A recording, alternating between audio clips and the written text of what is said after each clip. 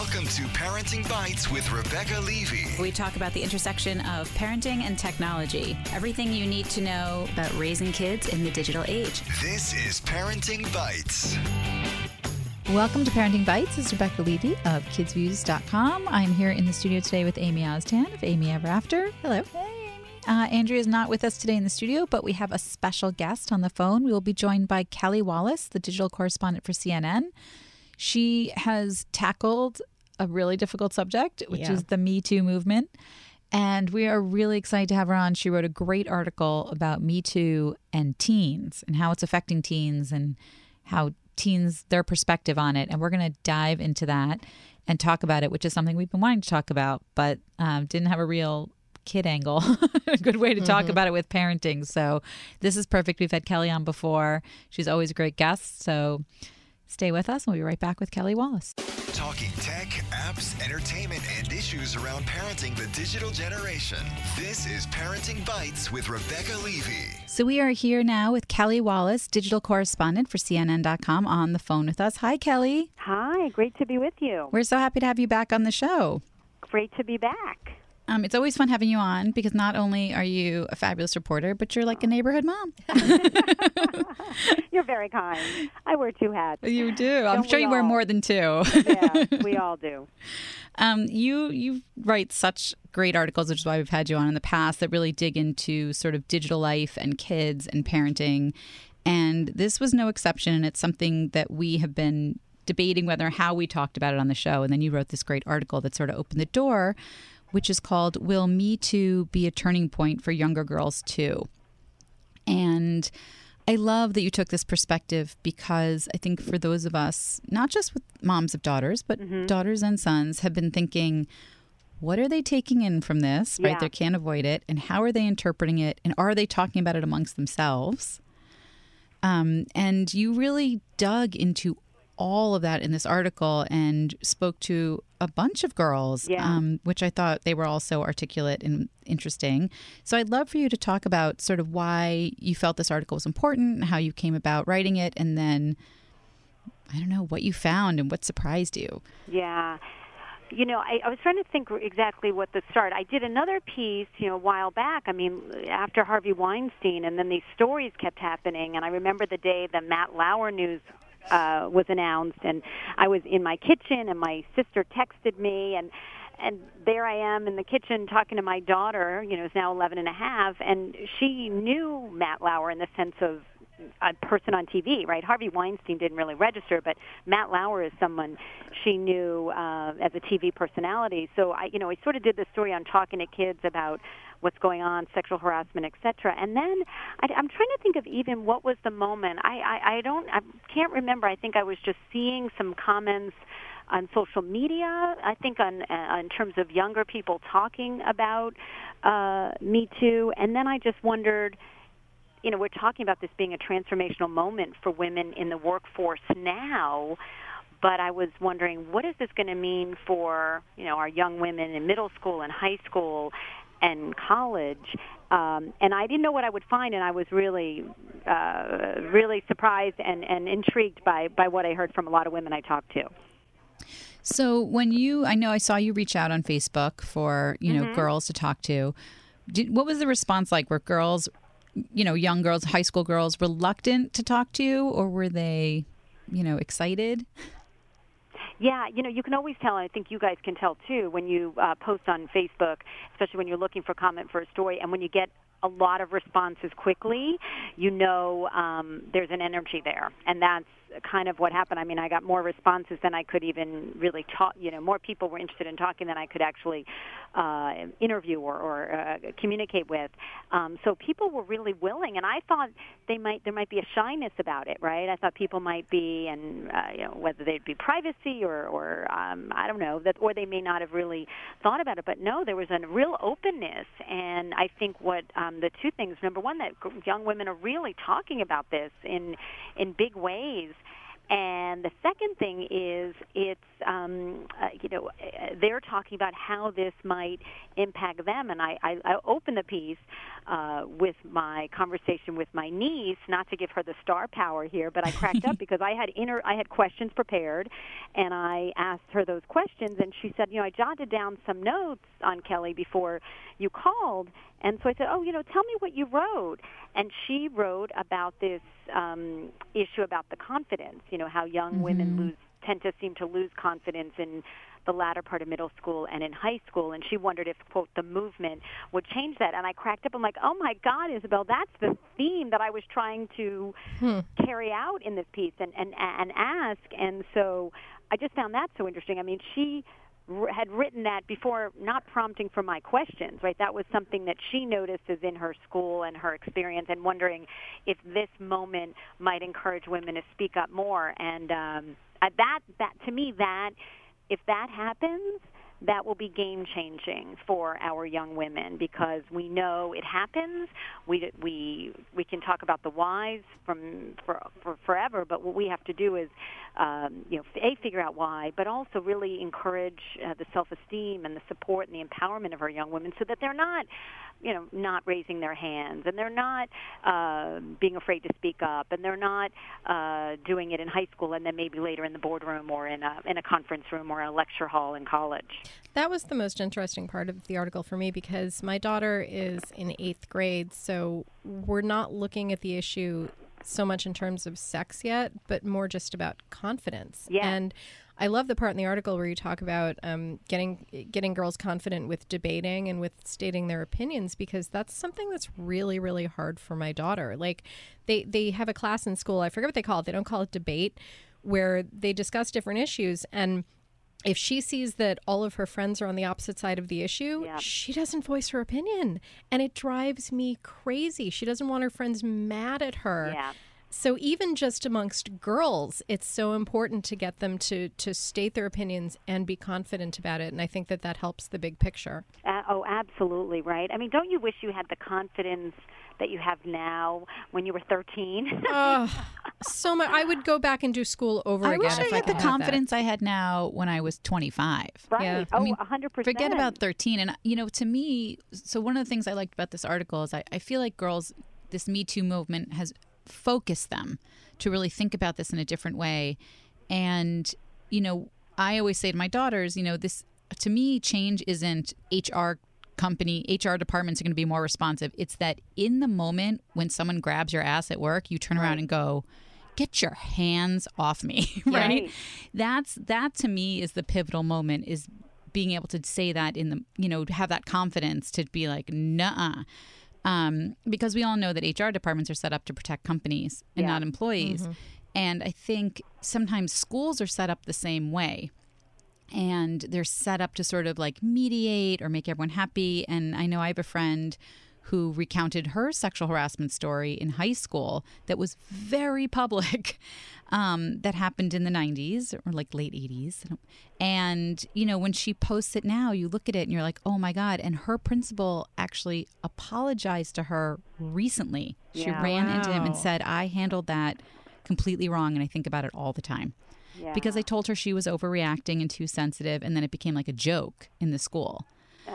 I mean, there's so much there. Also, Amy, that point you raised, too, it's that your daughter doesn't want her friends to not like her, to feel like the outsider if she's not doing what everybody else does. And it's connected to Rebecca, in the sense of being, comfortable to speak up if someone grabs your ass, or to know that, your job is not to be polite and nice all the time. I mean, I was really reminded of this last week. I know you guys were too, watching the unbelievable sentencing hearing in the Larry Nassar case. And you had young woman after young woman, and it was just this incredible, moment watching them all talk about their pain and their shame.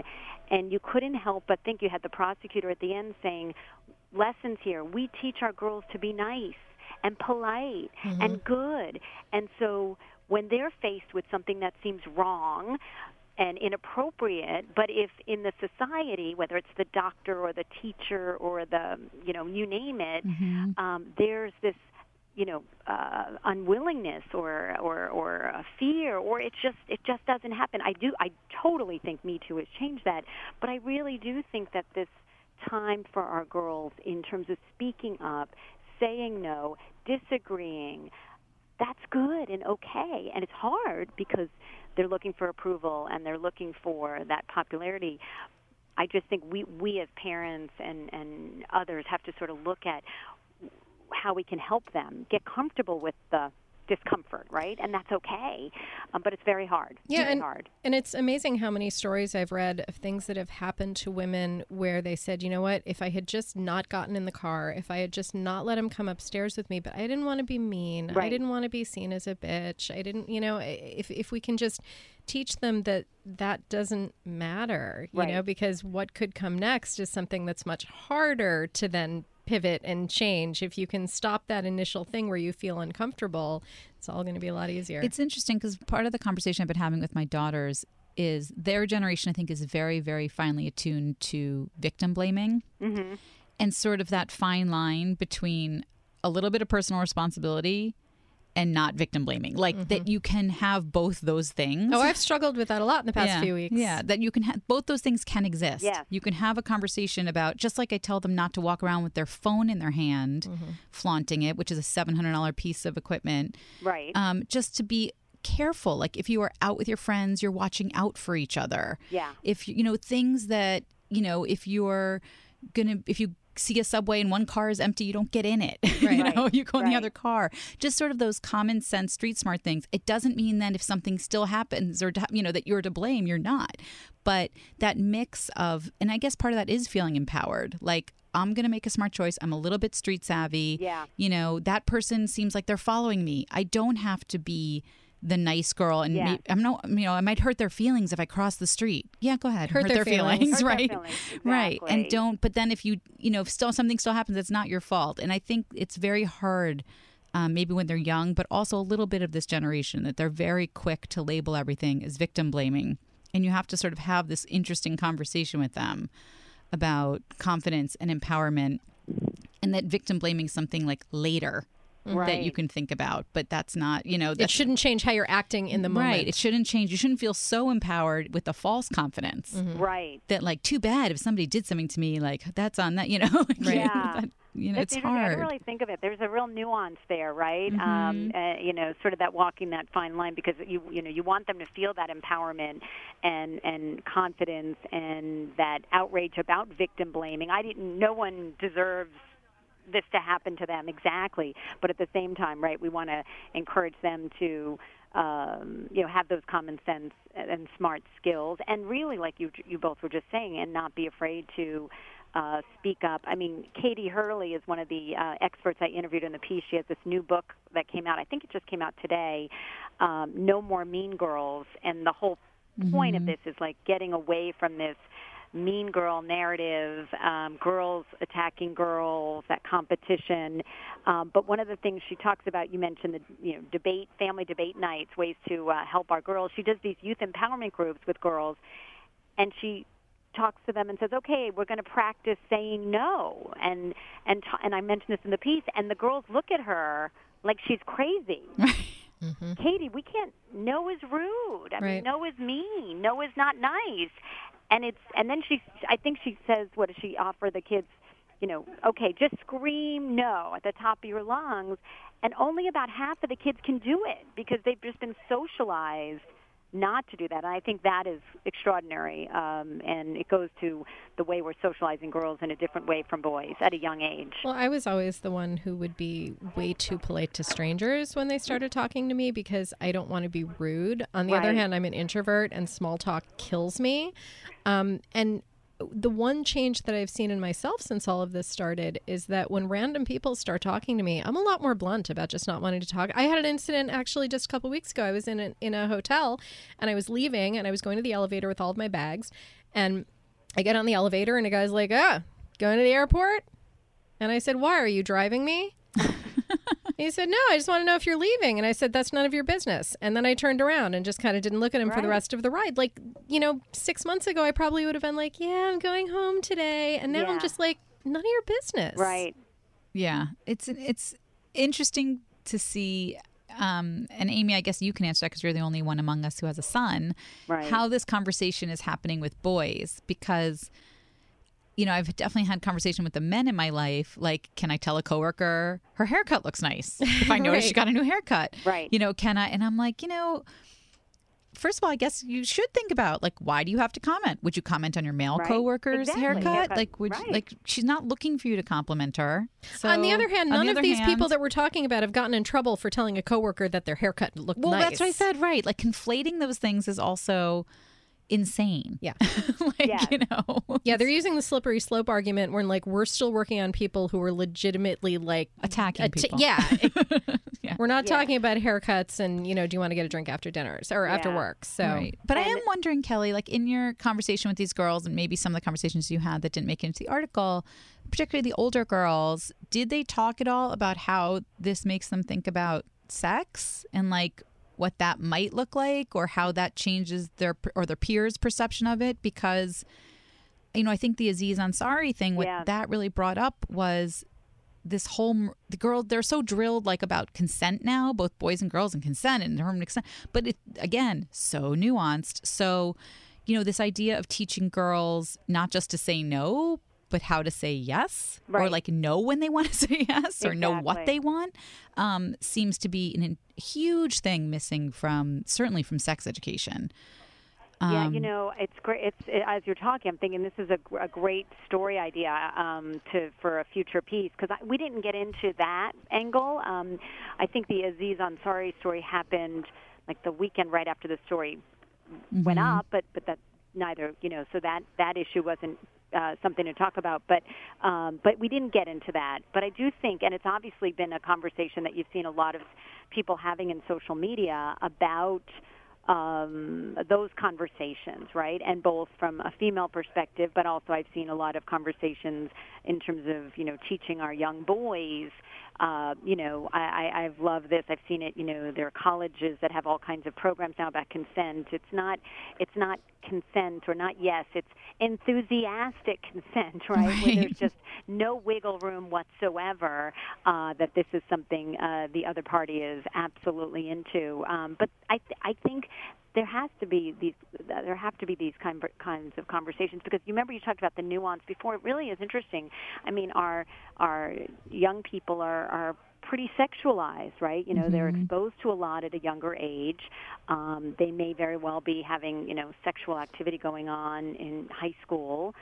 God, some people may even latter part of middle school. I hope not. Stop but, you know, it's going on.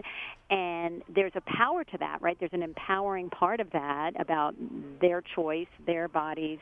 And yet there's this, you know, Me Too movement going on. And so it's just interesting how they are going to sort of couple that power they feel with these kinds of conversations and make their way forward. I think it's fascinating. I don't know the answer, but I think it'd be interesting to talk to young women about this very topic. Well, I think it all goes back to confidence, right? Because if you have a lot of self-confidence and you're very sure of yourself, you're not going to be seeking something from a boy who, you know, so maybe you send that picture because you're looking for something that you don't have within yourself.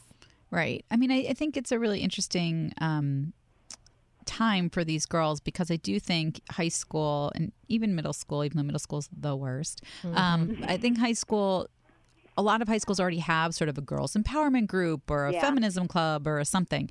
And I know for one of my daughters, she went a couple times to her school's club and she left because all they talked about was the dress code, which, by the way, her school doesn't have. So she was like, this is the stupidest conversation. Like, they will literally let you wear anything. Some girl showed up with like a see-through top where it was just her bra. And she's like, I'm sorry. That is ridiculous. Like, she was like, but every week they talk about the dress code. There has to be more to empowering girls. Yes.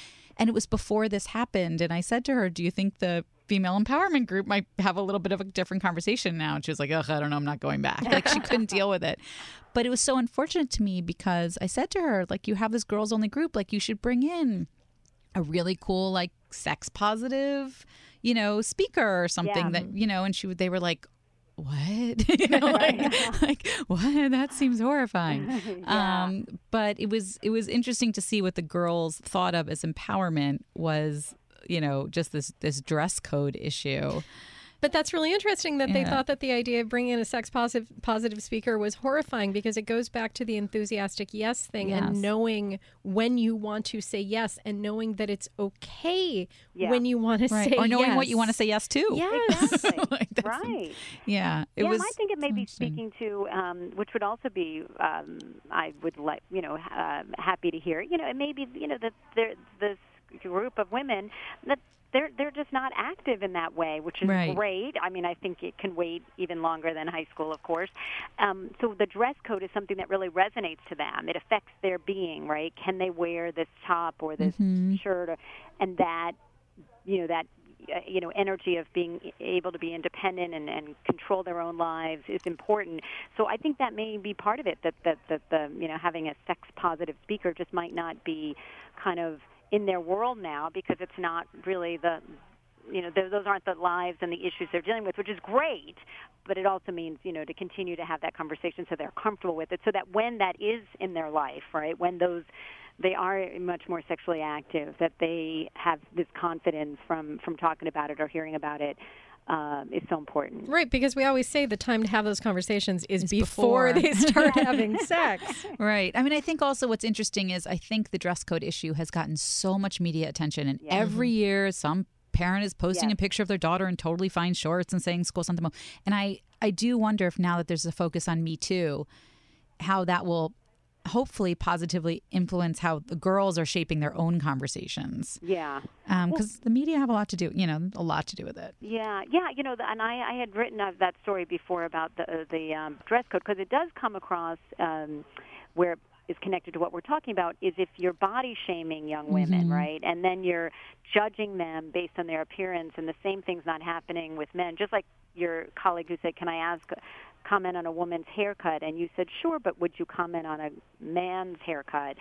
So when we're, different ways we're approaching young women and young men, some of that messaging starts to take hold, and I think that's where the damage can be done. Mm-hmm. Yeah, I think so too. Is there any big takeaway you had from interviewing these girls? The future's in great hands. I always say that too. I mean, really, you know this from your daughters and Amy, from your daughter and your son and their friends. I mean, they're so thoughtful. They are paying attention, and they are paying attention, I think, in a big way. And they're talking about it. And no, I don't want to say that now, problems are free. Like my niece Isabel, she said the guys who are still jerks are still jerks, right? I mean, they haven't changed. And we're going to have issues, but I just feel that there's a thoughtfulness and energy. And I think when they see Oprah Winfrey get up there and speak at the Golden Globes and say, we're doing this so, no other young woman has to face this, that's empowering to them, and that's great. I mean, so I feel very hopeful talking to these young women about where they're going. Well, the piece was great. We look forward to all your follow-ups now. We've given you like 5 new article ideas. So you guys are always giving me story ideas. So I'll let you know when I do the sex one, which clearly will be spicy. Yeah, we look forward to. I look forward to a boy point of view article. Well, no, that's totally important, because some people on social media, and I thought it was right. They said, "Are you going to do one? Do you want to talk to boys too?" I said, "You're absolutely." I said, "For this piece, there's a focus here," and I mentioned the angle about how we have to encourage our boys to respect women and not interrupt them and all that. But I think some of my colleagues have done some stories right after Me Too, but I think it's worth doing more on this conversation. So, another story you've given me. Well, thanks so much, Kelly. We'll have links to everything we talked about on the show page, and links to your page and the article and everything. And we'll talk to you again soon, I am sure. Thank you, guys. Thank you much. so much. You. Thanks, Kelly. Take care. Bye. Bye-bye. We are back with our bites of the week. Amy, what you got? I have a tasty one. So we're recording this a couple days before it actually gets posted. So on the day that we're recording it, it's actually National Croissant Day. Ooh. Yeah. And I did not know this weekend when, for the very first time, I baked croissants. Wait, that was your first time? That's my making first time. croissants? Yeah, I do a lot of stuff with puff pastry, which is very similar, but I've never actually made croissants. Put a lot more butter. No, isn't it? It's no. the same layers of butter with the croissant as it is. The difference is pastry? the dough. I'm never eating puff pastry. You know what? Let me take that back because I haven't Okay. actually like strictly compared the amount of butter and the amount of dough, but it just It's looking at it, layer it looked very similar, thing, right? It's the same lamination process, but the dough with a croissant is a leavened dough. It's got yeast in it, and with puff pastry, it's not. So that's the main difference. But for some reason, I just thought that it was a very different process, and I'd always been very scared of croissants, so I'd never tried it. But finally tried it over the weekend. They turned out amazing. Like, I could have sold these croissants. You could sell everything you make. And I could be like those people who started selling cookies out of their window. Like, they would lower them on a basket. My cousin's aunt. Oh my God. But then they started a cookie empire. Well, these people got in trouble. Like they got so much attention on social media for dropping these cookies in a basket out of their window that eventually the health department showed up and was like, you have to stop don't do this. That. You could sell yours at like farmers markets. Yeah. Well, I mean, when you're baking in such small quantities, I'd have to sell them for like $10 each. That's okay. You'd be like She-Wolf Bakery where their loaf of sourdough is like $35. Oh my God. Okay, maybe I could sell them. But the reason that they turned out so well the first time, it was all in the recipe. It was all the website that posted it because these were the most specific anal retentive instructions I've ever seen. And that's what you need with something like this, because if you want to get it right, you really need somebody to show you step by step by step. And there's a great video. That's why I've never made them, because I watched Julia Child make them and each time roll it out and then add another layer of butter. And I was like, oh, I should never eat one. And I'm never making Yeah, one. It's one of those things where once you've made it and you see just how much butter goes into it, you're like, oh, okay, that's why it tastes like it does. And then watching my husband rip into one and putting more butter on it, it was like, oh my God. You cannot put more butter on that. It's already like all butter. A stick of butter. But they're so good, and it was totally worth it to make them fresh. So it's a little bit, I wouldn't say it's advanced baking. I'd say it's about middle skill level. If you've never worked with laminated dough before, it's a big thing to start with, but these directions are good. They're That's really, cool. really good. So I'm going to post a link to the recipe because if you've never made them, like if you live next door to a bakery and they'll call you when they come out of the oven. Thing at Silver Moon once. Like they get there at 4 a.m. and start. And if you can get the first ones out of the oven, great. But like otherwise, this is the only way that you're going to have really fresh croissants. And it was amazing. Totally. It's like a weekend project, but totally worth it. Yum. That's a good winter project. Yeah. So my bite is both local, but I think also national, which is the Reduced Shakespeare Company. They are coming to here to New York to the New Victory.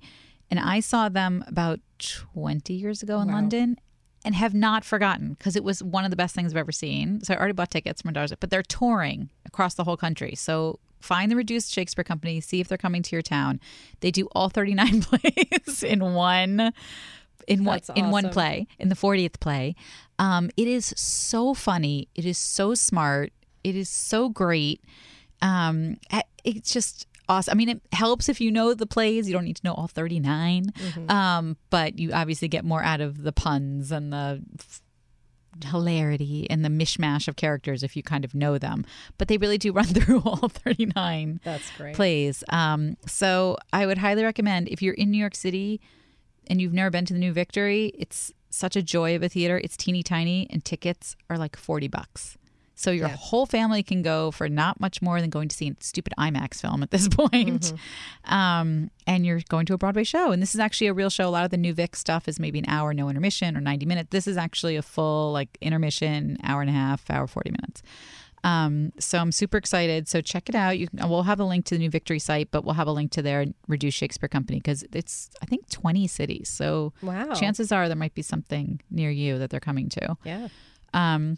And that's it. That is our show for today. Thanks, Amy. Thank you. I'm sorry I didn't bring you croissants. I like know. Once I was done on Sunday, I was like, okay, that's have to leave My that husband alone would for a kill while. me. At this point, he's like, is Amy baking? Did he get any of the Yes, he did. the ones from we last saved week? him one. All He's like, right. I get one. He was so excited. I made little mini. I'm tempted to call them chocolate croissants, but here's the education for the day. Those things that they sell in the bakery that they call chocolate croissants, they're not chocolate croissants. They're pain au chocolat. Right. It's different. It's the puff Different pastry dough. So, but we just, even in my house, even though I know the difference, we still just call them chocolate croissants. Right. Yeah, And they're not croissant shaped. They're not. No. It's a different thing. All right. Well, we'll have links to everything on our Facebook page, facebook.com/parentingbites, and at parentingbites.com. And of course on radio.com, where you can find us and all the radio.com podcasts. Yes. Until next week, hopefully Andrea will be joining us and be back. Yes, we miss you, Andrea. I'm wearing purple in your honor. Until then, happy parenting. Bye.